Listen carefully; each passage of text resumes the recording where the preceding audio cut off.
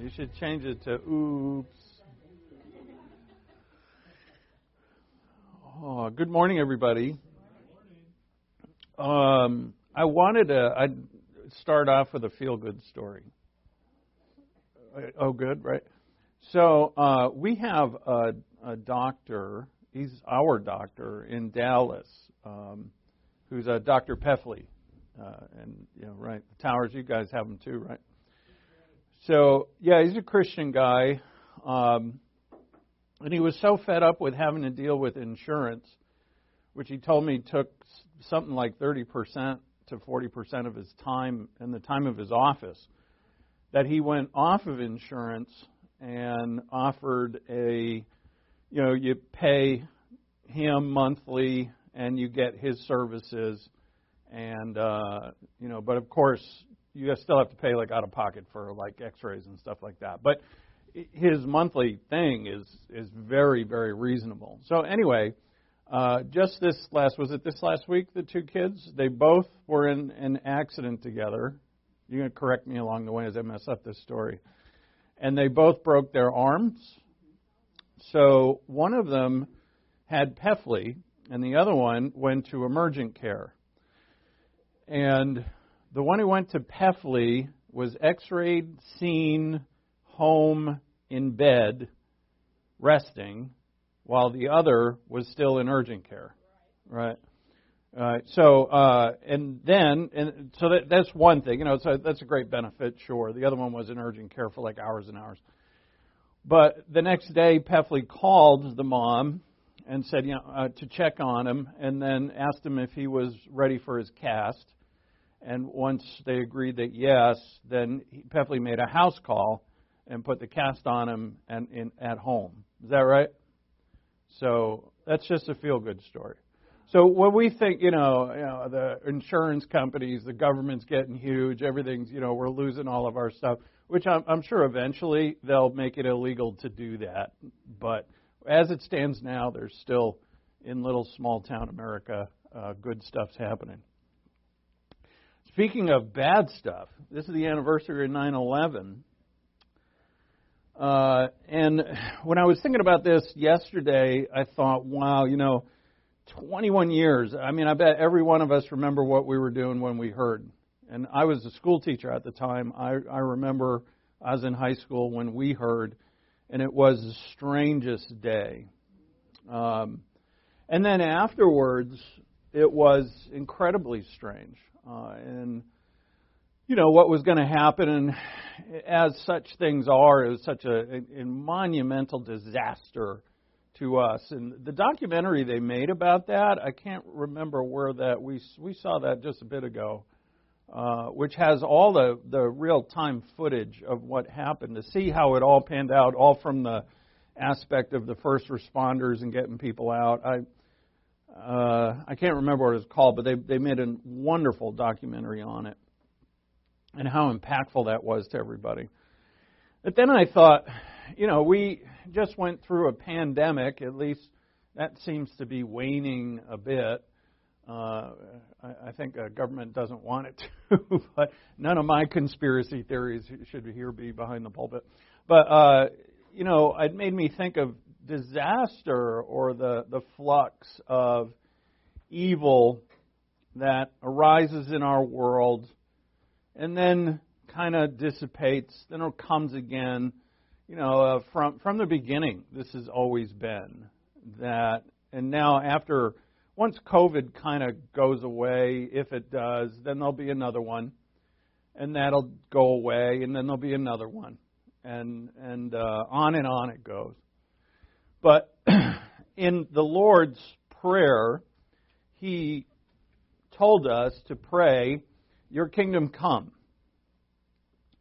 And I pray the Lord's Prayer every morning before I get up, and I think about it and talk to God about it. And it has made an incredible difference to me, because I talk to Him about His kingdom coming, praise Him for it, thank Him for it, anticipate it, and only after that do I read the news. And what a marvelous difference. This isn't our kingdom, plus it's temporary, plus God is in control of everything. And that is the one constant throughout history, despite disasters, natural disasters, like we have forest fires going on around us now. Thankfully, it doesn't seem like they're too bad. But from a couple of years ago, up there in the Cascades and around Detroit and stuff, and that is terrible. And all of this stuff is going to continue to happen, and as it goes, it's going to hit each of us personally at times. At times it will, at times it won't, and we're always shocked when it does. And I say rightly so, but God along the way is shown, and all throughout the gospel is constant. It's never changed. The Bible, constant, it hasn't changed. The church, even the fluxes in the church have not, and denominations and divisions have not destroyed the church. The church soldiers on. The things that God does here on earth are constant. And in this way, He's showing us that He controls all things, and we need not worry. So, anyway, that's what my thoughts were on 9/11. All right, let's open up in prayer, and we'll get into our service. Let's thank God for our time together to hear His Word and to concentrate on His Word and learn it, and also to praise Him and be together as we worship Him with humility and thankfulness. Let's pray.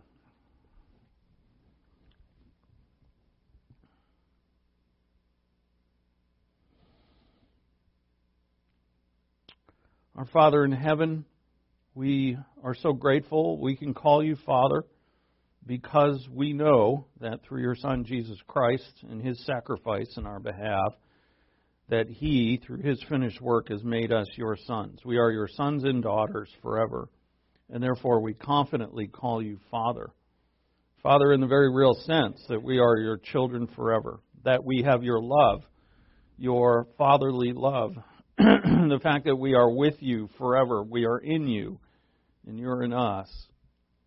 And all the benefits that come with that You have accrued to us, Father, and You have provided for us all that we need so that we can focus what life truly is, which is on You.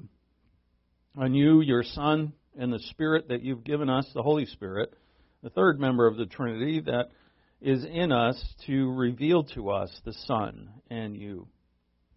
You tell us, Father, that Your kingdom is coming and that Your will be done. We long for that time, though we're not in it right now on earth. And yet we know, Father, with great confidence that that time will come. And so we have hope and we don't live in fear. So, Father, You have provided for us. You have forgiven us. You have, though, allowed us to be tempted and tested. And in those temptations and tests is where we learn of Your faithfulness as our Father and as the one who gives to us by grace and love. And we thank You, Father, for all things, though we don't understand half of it. But this half that we do understand, Father, is what provides for us a face-to-face relationship with You. We ask, Father, that through Your Spirit, that our hearts would be enlightened. And we ask in Christ's name, amen. All rise, please.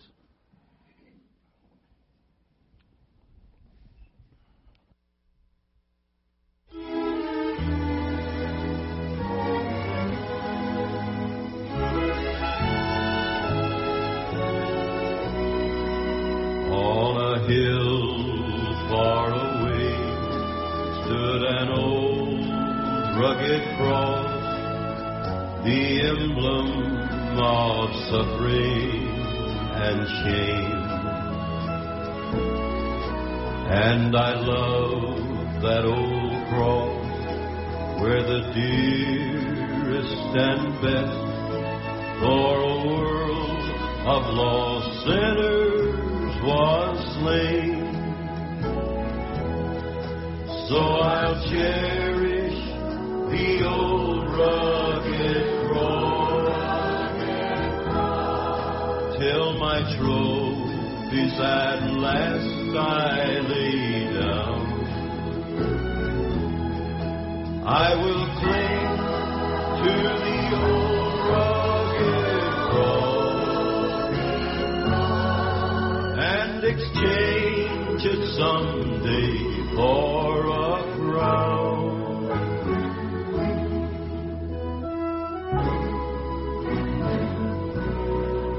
To the old rugged cross I will ever be true. Its shame, its reproach gladly bear. Then he'll call me someday to my home far away, where his glory forever I'll share. So I'll cherish the old rugged cross till my trophies at last I lay down. I will cling to the old rugged cross and exchange it someday for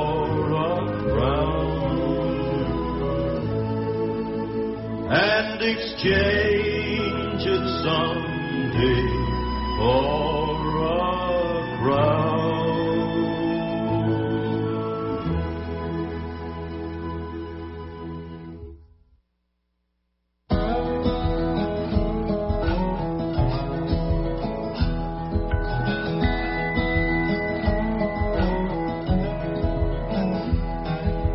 I know a place where I can find you, here in the valley of the shadow.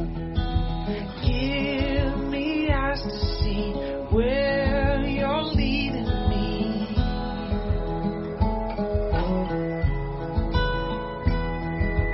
I know a place where I can feel you, here in the freedom of forgiveness.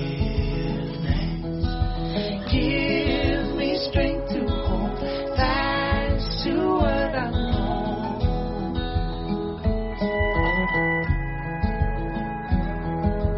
You restore my soul, I'm yours alone, O King of glory. When dark gives way to light, your hope will rise, O King of glory. I know a place where I can hear you. Your truth is your whisper in the chaos. Give me faith to stand strong in this rushing wind.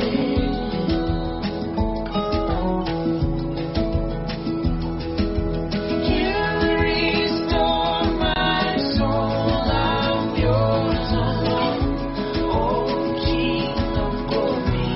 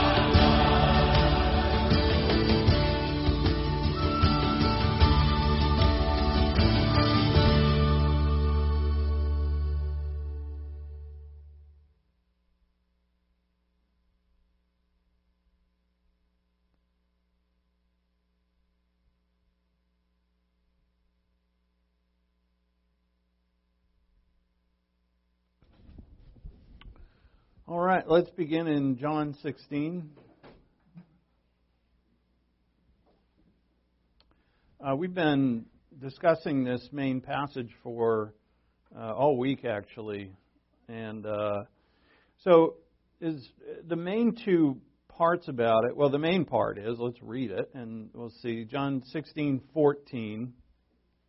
He, speaking of God the Holy Spirit, shall glorify me, for he shall take of mine and disclose it to you. All things that the Father has are mine, therefore I said, he takes of mine and will disclose it to you. And so what the things of the Father and the things of the Son are the same. So verse 15 is kind of like a footnote.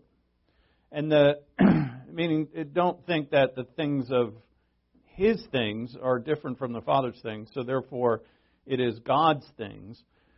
And the Holy Spirit, who also is God and possesses these things, he's a he, as you see there. That's a masculine pronoun that's used. He's not a force, as the cults say. He's a person, third person of the Trinity. But the Holy Spirit is not in this age, and so far in any age, to glorify himself. And that's why we find in the Scripture gobs of doctrine about the Son and not really a whole lot about the Holy Spirit. So he shall glorify me, and he'll take of mine and disclose it to you. So Jesus Christ is glorified in us when by the Holy Spirit, which we will in the future go over, and I could tell you that it's not there's no trick to it other than faith and obedience. And that's how the Spirit is going to control you and guide you and fill you and empower you, is through faith in Him, faith in God, meaning the ability of God, the Holy Spirit within you, to do the things that need to be done and to learn the things that need to be learned. And therefore, in our hearts we don't say, I can't do that. But by faith I should say, and I must say, I can and I will, because this is the will of the Father, and the Scripture must be fulfilled. So I will do what I'm called to do, and I will learn what I'm called to learn. Because, and there's no excuses, and it's because the Holy Spirit is in me to do this very thing. Now, specifically, of all the ministries, when we say ministries, there's really one ministry of the Holy Spirit to the believer, which is revealed here. To reveal the Son, the word disclose is a Greek word that means to proclaim, and it means to speak to or proclaim. And so he is going to proclaim to us the things of the Son. He's going to take of mine and proclaim it to you. So that's the main the main theme of the ministry of the Holy Spirit. And so what we've been doing all week, and it's been, as usual, it expands a bit more than I imagine, is that, first off, what is the Spirit saying? I mean, what is its source? So there are those who believe in various denominations and that are Christian, that the Spirit can speak to us outside of the Word of God. If you go deep enough in prayer or whatever means they have, that you can hear directly from God. And we're all firm believers that we hear directly from God. But what we hear from God has to be in the Word of God. Or, you could imagine you hear anything. There's limits. And the limit, this is why God has given us His Word. It's called the mind of Christ. It is the sword of the Spirit. It is that which is our source of the truth. And it's the only source. And so what is the Spirit going to disclose to me? The Word of God. So now, can I know all the Word of God? Yes. Now when we say all, we discussed this all week. Does anybody know all of it? Nobody. Not a person alive knows all of it. That would be impossible. And even if you spent 100 years studying the Word of God, let's say, 10, 12 hours a day, there'd still be passages in the Word of God that Well, do I understand the fullness of what this passage is saying? And there's many passages. My eyes have been very open to them lately, and I'm seeing more and more of them, where, everything is not revealed. And you can see that there's more to know here, but God isn't revealing it. So, big things like this are Trinity and hypostatic union and divine decree and eternity, where God's not in time, but we have past and future. And there's all kinds of stuff that we know of and we know some of, but God does not reveal all of. But what we can know, all of us can know. Right? Education in the past, what grade level I made it through, what is my official IQ, whatever that is. None of that matters. Because it's the Spirit, God Himself, who is revealing Jesus Christ, the Son of God, from the Word of God. And therefore, all of us can see Him. Now, the second thing is, how do I listen? And so if I've come to understand the source, which is God's Word, how do I hear? Because not everybody hears. And as Jesus said, if you have ears to hear, let him hear. Right? It was, Paul says, Jesus does say it in the book of Revelation, but it's not Paul writing that either, it's John. So let's get our theology straight and our authors straight. So John writes, he who has an ear, let him hear. And what is that ear? Is very famous. Jesus quoted it several times. And from the book of Isaiah, that Israel has ears to hear, but they don't hear. They have eyes to see, but they don't see. And he says, render these people blind.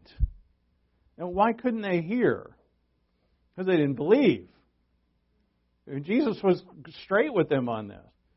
They said, he said to them, you look, in John chapter 5, he said, you look into the Scriptures because you think in them that you have eternal life, when he says the Scriptures reveal me. And he said, you don't want me. And in that same passage, he said to them, you want glory from men. You don't want glory from God. And then he says, how can you believe? And so the Scriptures reveal Him. So how do we hear? By faith, yes. But also, as the Lord will reveal to us, as the Scriptures do, that what is being revealed about a holy God from the Holy Spirit is holy. And we have to be holy to be listening. So if our hearts are set on unholy things, we cannot hear. Now, none of us are sinless. So, we're not going to be hearing all the time, not any of us. But if our way of life, our desires, what we love, what we want, is not holy, then we don't want Him. It's a very prevalent thing. It's been all throughout church history, but especially in Western Christianity in modern times, is that Christians want all the benefits of God, but they don't necessarily want God. Because in God there is testing, there's suffering, there's confusion, there's work, there's sacrifice, there's also joy and rest, and all of it should have peace on it. But do we want God or do we want the benefits of God? And if you want God, you get the benefits of God. If you just want the benefits of God and say you only want God when it's convenient or the parts of God that you like or have grown to like, but you don't want all of Him, then what you'll find that you become, and all you will be, is self-absorbed. Is Christianity designed for me? That's an excellent question. Because in a way, it is. And in a greater way, it's not. And that's what we're going to talk about this morning. It's quite an intense and deep subject, too. And it takes, because there's there's truths that are distorted, but they're still truths. Like, for instance, say power, right? People who lust for power, there's a lot of them in our world. There always have been. But people who lust for power, I think of the king of the Assyrians, Sennacherib, who sent his messenger to Jerusalem and told all the people in Jerusalem, what King Hezekiah is telling you about the fact that you can depend upon your God, Jehovah Elohim, is a lie. And Sennacherib said there has not been one god of any city. Every city had their own particular god because they were polytheists. And so the Assyrians, and actually a lot of other people around Israel, just saw Yahweh or Jehovah as the particular city god of Jerusalem. They didn't believe in him as the one true God, but they did acknowledge him as one of the gods. And Sennacherib said, not one god of any city has been able to resist me, and Yahweh Elohim will not resist me either. He shouldn't have said that. Sennacherib was dead in probably less than a year. He was stabbed by his own sons in the temple of his god that he was worshiping. They snuck up on him and executed him. And he had 185,000 soldiers surrounding Jerusalem, ready to attack, and they all woke up dead. That is a joke.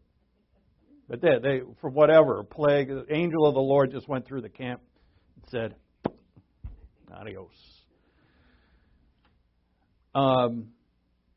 So what is life about? What is Christianity about? What is humanity about? What is history about? Well, it's all about Him. It's not about us. It's the most freeing thing. But there's good things in here, like say power, right? That's what I was talking about. Is power a bad thing? When you lust for it, it becomes quite evil. But God has all power. It can't be bad. We're told to have power. Stand firm in the strength of the Lord, Ephesians 6:10, as He sets us up for putting on the armor of God. Be strong in the Lord and in the strength of His might. The Holy Spirit is to make us strong. So strength and power, excellent things. But we must understand what they're for. And when we understand what these things are for, and what Jesus says here in John 16 protects us, is your power, your wisdom, your service, your work, your knowledge, your studying, is it all for you to see the Lord, or is it for something else? And we have to take inventory on that. So the main goal is to behold the Son and experience His presence. Now and again, we have some truths here that have been distorted. When you say experience His presence, well, what are you talking about here? Are you talking about existentialism, which is the idea that Christianity is all an experience, and if you're not experiencing something ecstatic-y, emotionally, you're not experiencing God, like the lights are off. Is that true? No. I don't want to make fun of the Pentecostals because I've made friends now with the Pentecostal pastors in my theology class, and I really like this guy. Although we agree on 95% of our theology, probably. And I'm not going to. He's my brother in Christ, so anyway, I'll leave that aside. But if in some other denomination you're flip-flopping on the floor and you're saying, this is now I'm filled with the Spirit, so. That's the pendulum. I always call this the pendulum now. The pendulum swings into that camp, and then the rest of us say, well, that's crazy. And so, you know what we're going to do? Have no emotion. And that's crazy. That's the pendulum on the other side. And so, is the Christian life an experience? I think one of the fruits of the Spirit is joy, peace, kindness. When you're kind and someone's kind to you, you don't experience that. Of course you do. But it doesn't mean that everything's an ecstatic experience. So Christianity is life, and life is complex.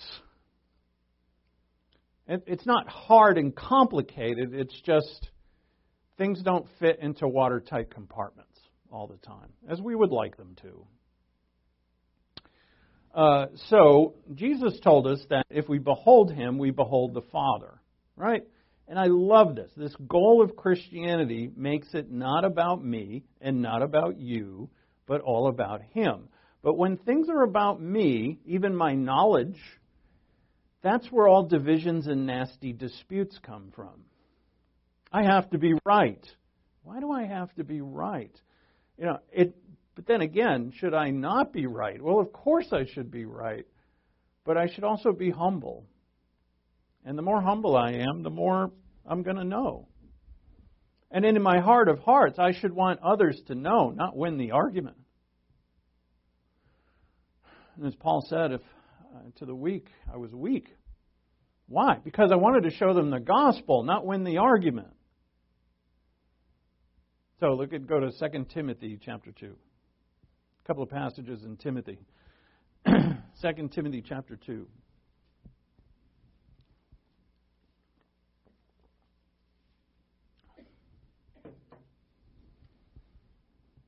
There was a guy many years ago at Grace Bible Church. There was a guy named Timothy who at times would have some interesting things to add to the conversation or come up with, and we'd always say to him, "You must have written 3 Timothy because I don't see that in our Bible. There's only 2 Timothys." So look at 2 Timothy chapter 2. But refuse foolish and ignorant speculations, knowing that they produce quarrels. So what does he say? He says just refuse them. Don't get involved in it, just refuse them. Because what? They produce quarrels. So is that a bad thing? And Paul does depict it as such, as an actual terrible thing in the body of Christ. So go back to 1 Timothy 6, where he speaks of the same thing. 1 Timothy 6, verse 3.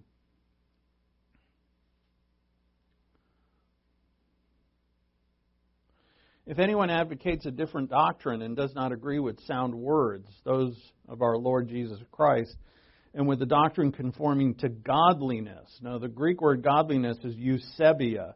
It has the prefix eu, which means well, and sebia means devoted. And so this word means to be well devoted to God, or very devoted to God. That's what godliness is. So those of our Lord Jesus Christ, and with the doctrine conforming to godliness, he is conceited and understands nothing. Now what does conceited mean? Fully yourself. But has a morbid interest in controversial questions and disputes about words, out of which arise envy, strife, abusive language, evil suspicions, and constant friction between men of depraved mind and deprived of the truth, who suppose that godliness is a means of gain. But godliness actually is a means of gain when accompanied by contentment. So we have a description here of a lot of people that we know and see in our lives and in the world and in the media that they revel, have a morbid interest in things that are controversial. Paul calls them conceited. But he's also speaking of those who are in the church, or at least profess to be, because they say to themselves that godliness, which is being devoted to God, is a means of gain. And I think immediately when I think of that, or at least when I used to think of the Jim Bakkers of the past, like something like that, where the televangelists who were obviously, once all the thing went down, they were in it for the money. And okay, but does gain mean just money? What else could I think that I gain from being godly, or at least pretending to be? And so it might be admiration, it might be power, it might be personal success. I know there's a lot of people, if you go to church and you shake the hand, you're probably good for business if you're doing business in the community.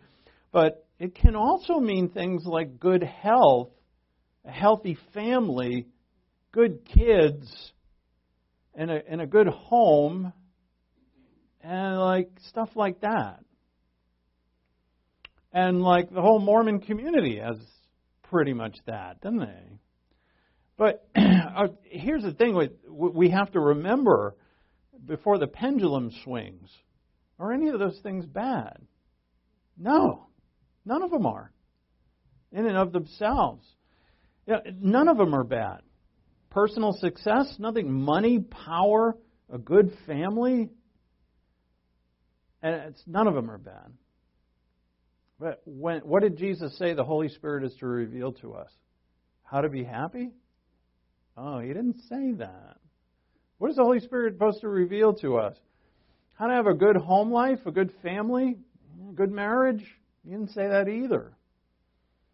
But wait a minute. Isn't Christianity going to give me these things? Maybe. Maybe not. Is it guaranteed? If you go to that guy's church in Houston, it is. I never mention Joel Osteen's name when I talk about him like that. So he's always the one I think of. Whatever. I'm not judging the guy. I don't even know hardly anything about it. I definitely won't read his books.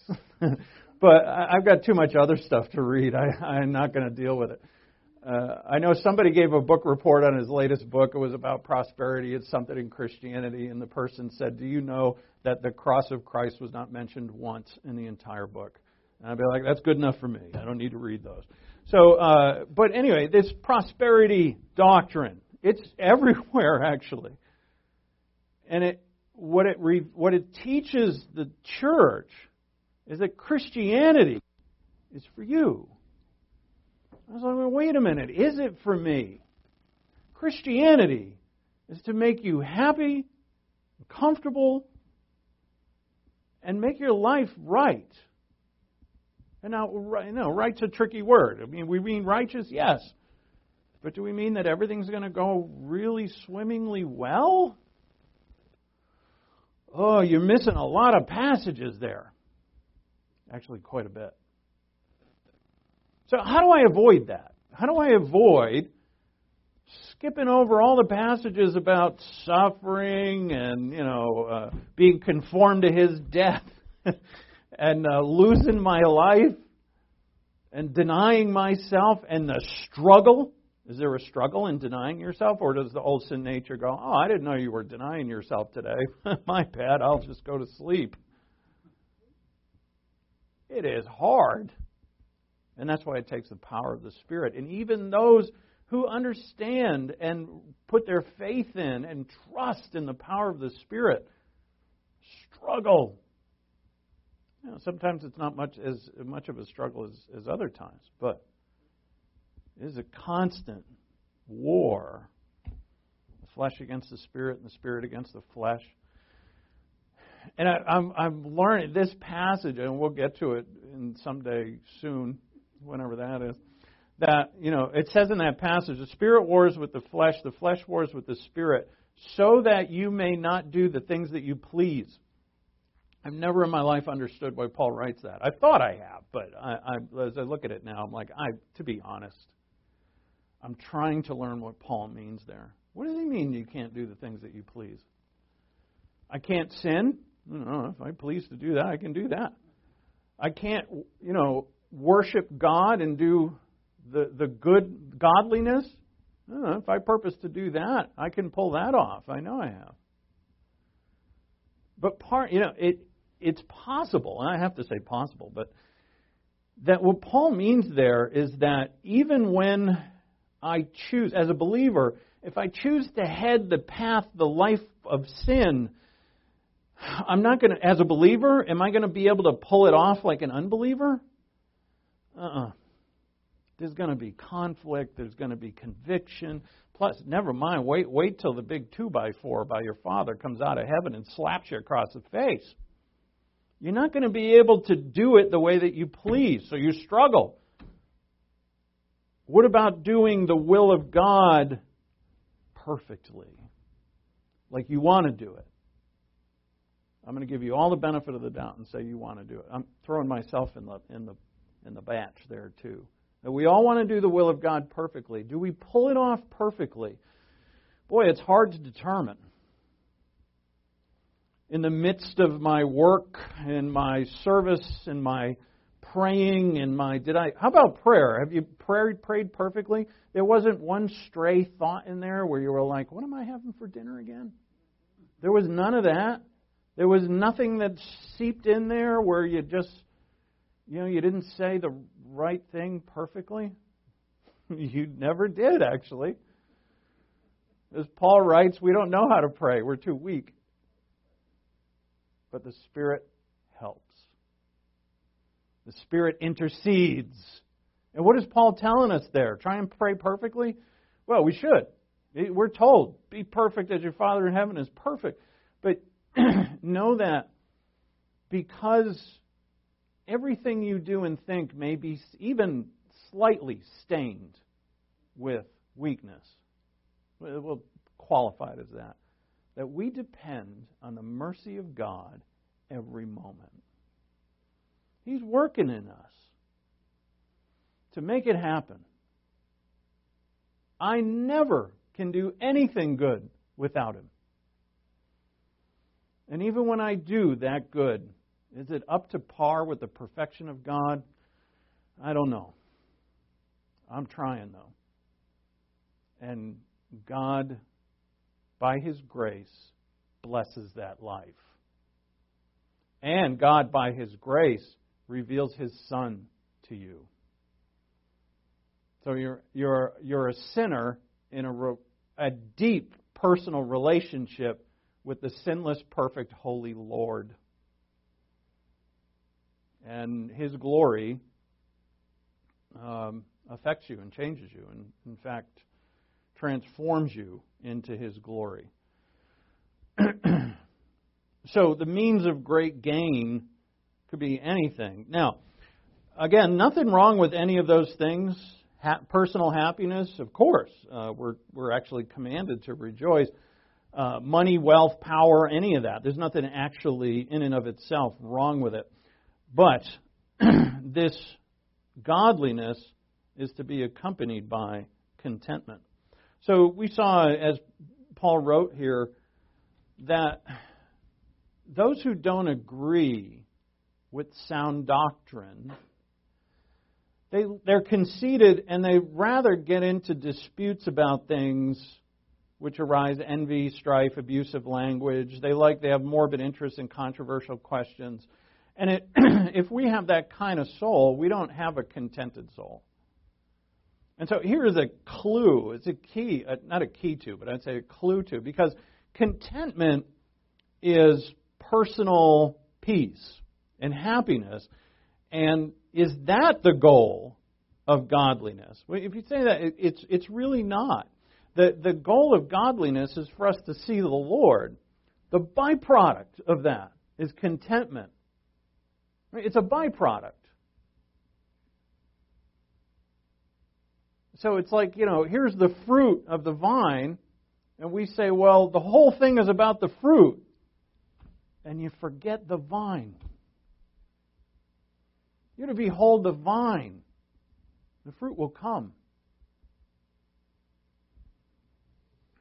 So one of the many benefits to us from godliness is definitely contentment. But is that its purpose? Is the purpose of the Christian life to make me happy? Well, that's a benefit, but it's not the purpose. If Christianity is about us, when we got all that we wanted, we wouldn't need Christ anymore. We wouldn't need God anymore. So they say we get up to when we're in the only time that we're going to be completely getting everything that we desire is heaven. As Paul writes, in these bodies we groan, longing to be transformed. He says that in a couple passages. It's one of the very interesting place that he says it in Romans 8 is that in these bodies we groan, longing to be these bodies to be redeemed, to be in heaven. And that same word, we groan, is later on the Holy Spirit groaning for us in prayer. And so in our what's this groaning? It's this weakness of this body. We want, if you've fallen in love with the Lord and you love His Word, you want to do it all just right. And I guess if you did, why would you long for heaven? And, I mean, of course you would in some level, but it's in heaven we'll have it. So we won't need the Lord anymore? Right? I'll say, well, we'll need Him because we're never going to reach pure, full knowledge. And then again, we're just thinking about us. How much knowledge do I have? I need the knowledge. But all of it is pointed towards the creature in relationship, walking with, relating to, fellowshipping with his Creator. And there ain't nothing better than that. So when we understand what holiness is for, what knowledge is for, what godliness is for, all the disputes and the prideful pursuits go away. You know, I'm just trying to learn of the Lord and see the Lord and walk with the Lord, and that's what I want for you. And you know what? I'll lose an argument if that gets you closer to Him. Paul said, I won't eat meat again if it causes one of my brothers to stumble. So when you read about, all in the Old Testament heroes, let's start with Moses or Abraham or Moses or David or any of the prophets. Was the life that God given them about them? Did we say that Moses did what he did for him? He said, I'm really going to go down in the history books dragging these 2 million knuckleheads around the wilderness. We have Moses writing in Psalm 91, when, Lord? When? Oh, you can just feel his anguish when he writes it. And he knows when, by the way, because he was told. For the 40 days, those 10 unfaithful people were in the promised land saying they're too big, they're too strong, we can't take this, God can't give us this land. God said for every day that they're up there doing that, you're going to walk a year. So 40 years. They're 40 days up there saying we can't take them. I can imagine them going around saying, "Do you see how big those guys are? They look like they're 7 feet tall." Then they go to the next village. They're like 6 feet tall. They go to the next village. They're kind of like 5.5 feet tall. They still look kind of big.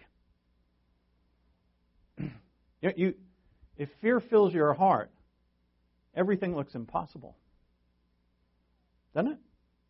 If your heart is fearful, then you've already contended that, nope, this isn't going to work.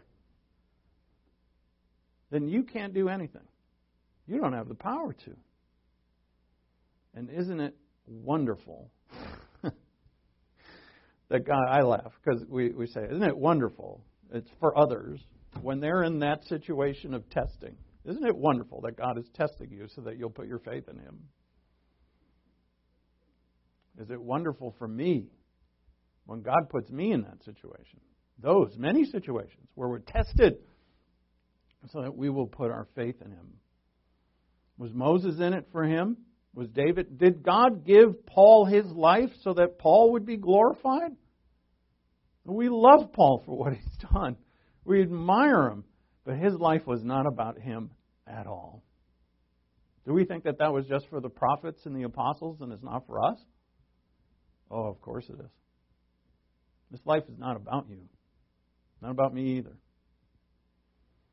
And ironically, what is amazing about this, because what holiness literally means to be separate unto God.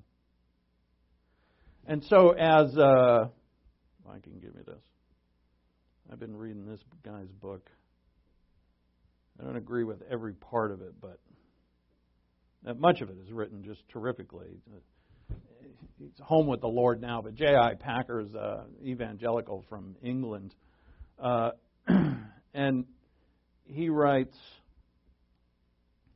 this is his definition of holiness, is one of them. Is an ordered, costly, unstinting commitment for the Lord's sake to spouse, children, parents, employers, employees, and all one's other neighbors on the basis of being radically detached from them, all to belong to God, Father, Son, and Spirit, and to no one else. is the unvarying shape of the authentically holy life. And the point that he marvelously brings out here is that I am unstintingly committed, for the Lord's sake, to everyone in my life on the basis of being completely detached from them. And you say, what are you talking about? And the irony here is that I don't live for my wife or my husband or my neighbors or my children. I live for the Lord. But when I do that, I allow myself to get closer to them than I ever could. And I think the reason here is because we're so flawed.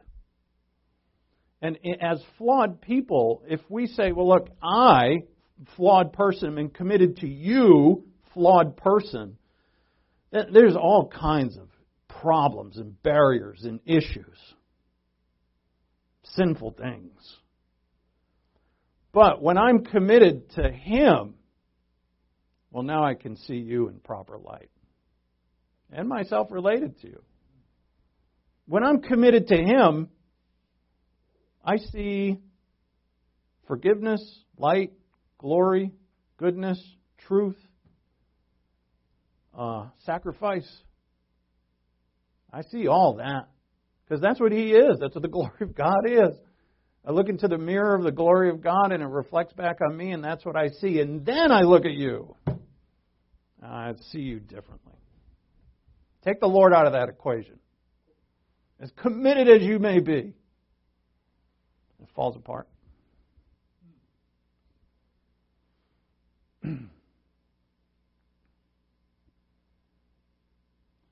So, now I'm completely lost.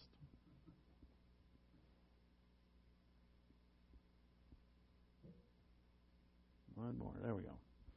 So it's through holy. This is how we hear. The Spirit is going to speak to us, announce to us, proclaim to us the Lord Himself. What is the Spirit going to proclaim? The Word of God. How am I going to hear it? So it's got to be much more than some academic knowledge. I was amazed. I've had gotten to know my Greek professor a little bit. He's a graduate of Dallas Theological Seminary from the 80s. It's funny, I said, I have a background in Dallas Theological. I started off with Colonel Thiem, and he's like, oh, Colonel R.B. Thiem. Yeah, I know him. I went to one of his conferences back in the day. He knew him and listened to him, so he's a brilliant man. And he told me the other day that some of his favorite commentators are unbelievers.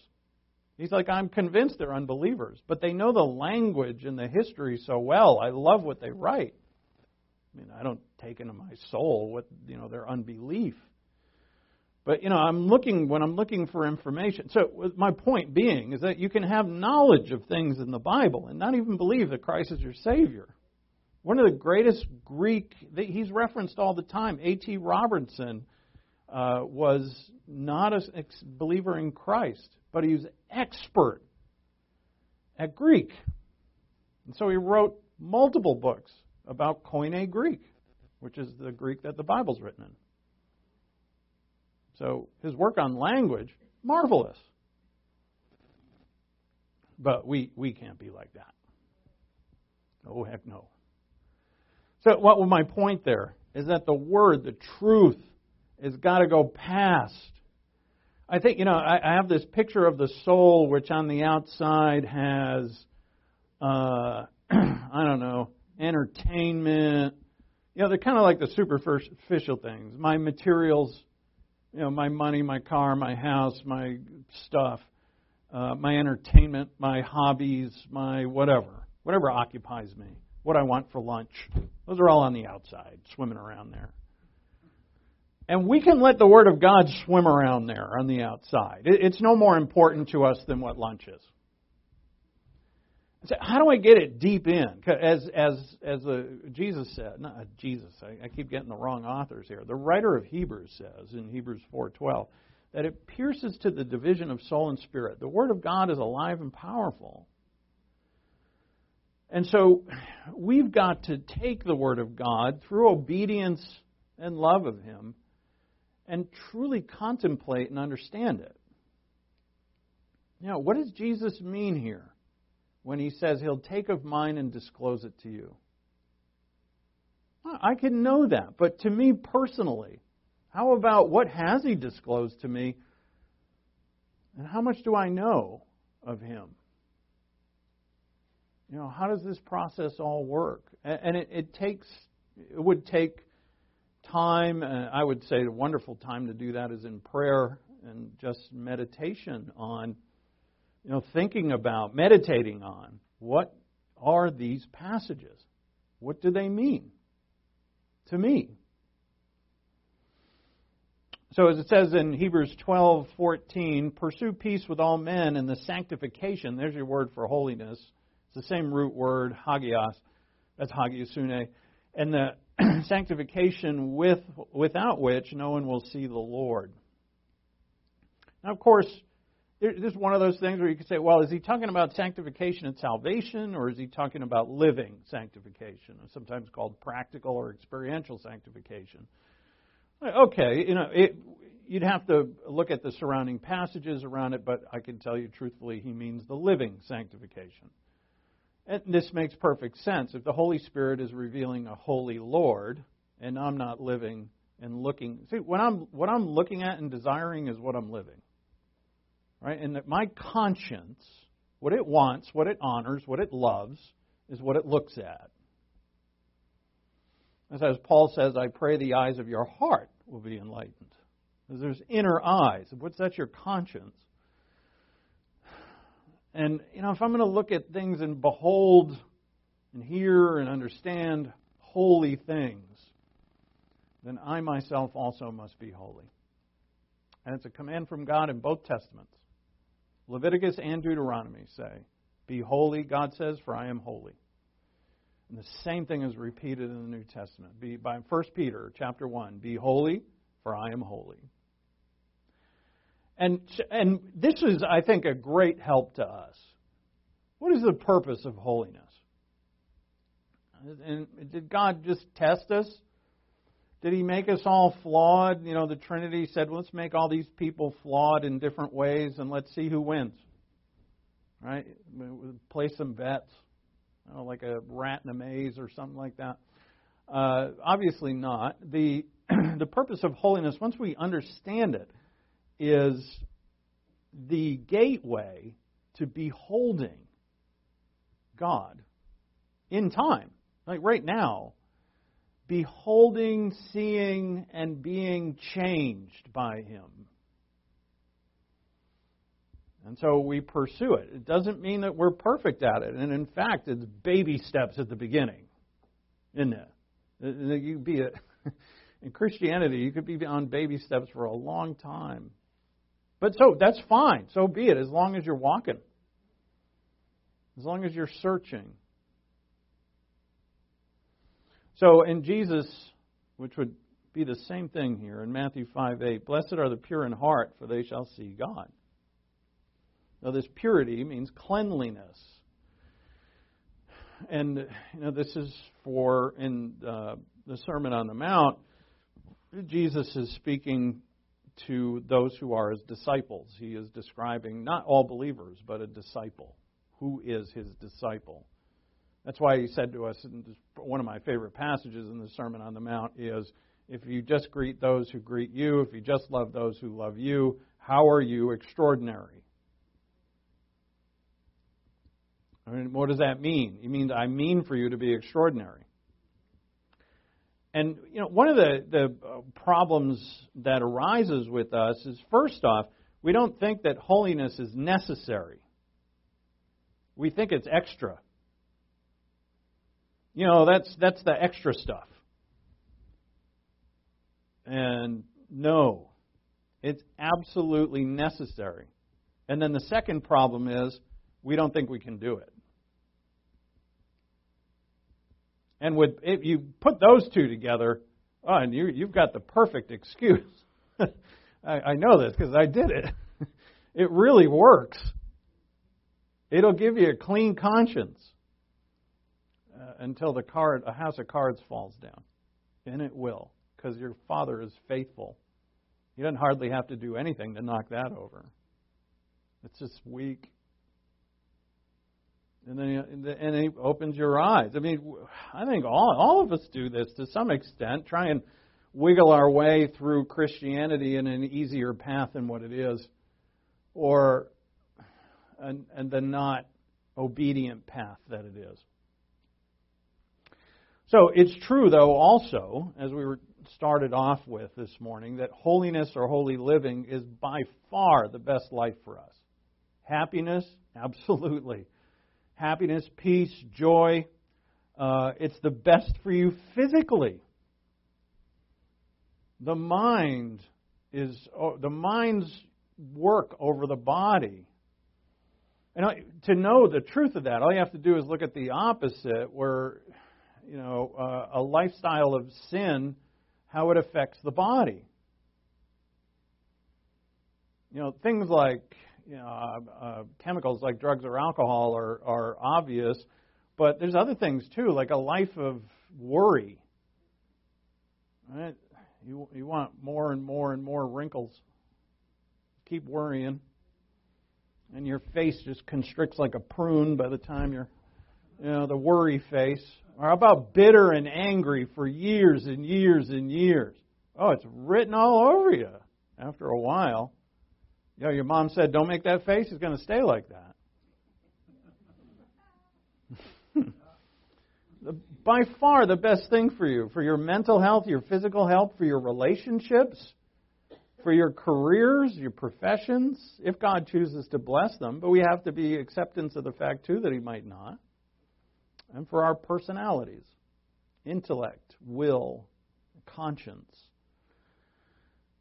It is through holiness that we find our real selves, the person that God meant us to be, and God desires us to be. But the purest reason for holiness is not for us. So it's the same thing as with relationships. I'm not living for you. I'm living for Him, but that makes me closer to you. And I'm not living for me. I'm living for Him. And that's the best thing for me. And I take me out. I'm out. Take me out of there. This is Him. And it's so many places in the Scripture, too. So the purest reason for holiness is to see God. We all know that benefits and blessings to self can easily turn into self-absorption, self-aggrandizement. I've seen this so much, where people wanted to really fluff their feathers about how much doctrine they knew, or how many years they were saved, or they thought they were at this stage of spiritual growth where nobody else was. And, with self-absorption, Satan would love for you to see you overcome some bad habit so that he can inject you with pride. By far make you a worse being. Make you a demon like himself almost, in behavior, I would say. Now, Satan would love to see us overcome bad habits and be filled with the sin of pride. He'd cheer you on in that. Still, the life of God is not as much the avoidance of bad, although it is. It's not as much that as it is the pursuit of good. Holiness for walking with God.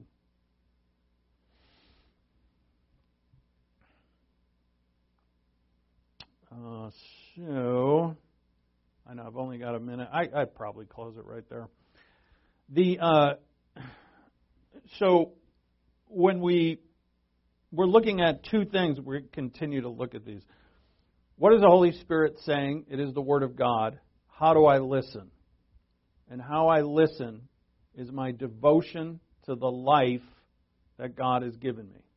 My obedience and my love of Him. And they go hand in hand. And they increase. So if I say I have a little bit of obedience, latch on to that. And latch on to it and move in that. Live in what you know. And be obedient to it. And the basis or the foundation of truth that you can obey and understand will grow. And I'd say it will grow rapidly.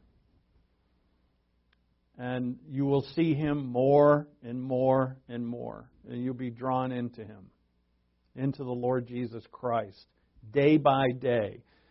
As He's walking with you, right? He said, love me and keep my word, and I and my Father will build our house with you. That's day in and day out. And who have we not really talked so much about? The Holy Spirit. I mean, I guess somewhat. But, it's the Holy Spirit has this ministry in which He is not glorified, though He is God, and He's glorifying to us the Son and the Father. And the Son first and foremost, because He's revealing Him, but then Jesus said that my things are the Father's things. And so we know, we have this confidence that nothing can stop me from learning God's Word. Nothing. And nothing can stop me, if I choose to live it, from being holy. By far the harder thing, I would say. We learn God's Word, understand God's Word, but where the rubber meets the road, which I take from Vernon McGee, another great theologian, that, what did he say? He said it all the time. God, I haven't read or listened to him in ages. He said something about, we don't hear a word you're saying. What is that phrase he used to say? We can say, we see what you're doing, whatever. I'll look it up for next Sunday. But it's something about where the rubber meets the road is how we're living, and we could be talking about all these things that we know from God's Word. And if we're not living them, then, we don't hear a word you're saying. It's something like that. So all of us have the Spirit within to make this a reality. None of us are excluded from it. And again, the two problems that it's unattainable, I can't do it, and the fact that I can't understand it, right? Holiness is beyond me, and I can't do it. It's a lie. And so we have to never believe that lie. And if we have been believing that lie, to refute it immediately, because God is in us to do this very thing. And there's nothing impossible for Him. Let's pray. Thank you, Father, for your encouragement in your word. Thank you for the warnings, exhortations in your word. And both go hand in hand. You warn us not to go down certain roads, and you encourage us on the right road, the road that leads to life. Life is you. Life is in you. Life is with you. Life is walking with you. And that is, with you, Father, done through learning your word and obeying your word. To be set apart unto you as holy. And we thank you, Father, that though we still continue to sin, and that we don't really ever know if we do things perfectly, we know that we depend upon you and your grace always. And that grace is always there. It abounds.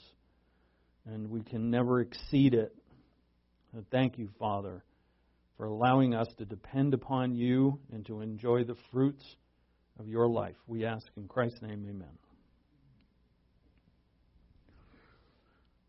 All right, we'll take our offering this morning.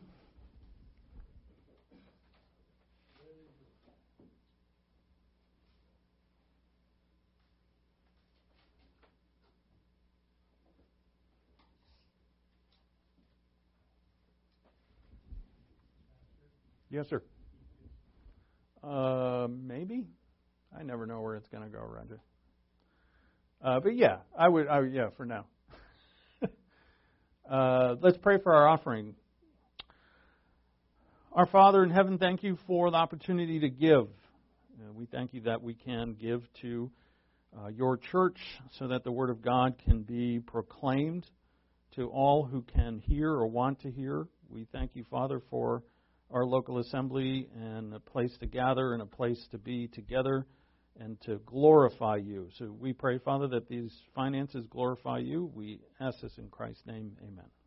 I'll fly away, oh glory. I'll fly away. When I die, hallelujah, by and by. I'll fly away. Let's close in prayer. Thank you, Father, for our gathering. Thank you for this day. Thank you for the truth of your word that will guide and lead us today and be a great blessing to us. And the closing moments of our service are dedicated to anyone who has not come to believe in Christ as their Savior. And if you're listening, I beg you to please consider who is the Lord Jesus Christ. He's the Savior of the world, Son of God, who's become a man. And as prophesied about him for thousands of years, he did what he was called to do. He obeyed the Scriptures, as he himself said, and he laid down his life to be judged for the sins of the world on the cross. He was judged for your sins, and therefore, if you believe upon him, you will be saved. Though Jesus has died for you, you have a choice. You can reject him or accept him. And God is very clear that to accept Jesus Christ is not to work or to do anything, or even to change anything about you, other than your belief upon him. So believe upon Jesus Christ as your Lord and Savior, and you will be saved.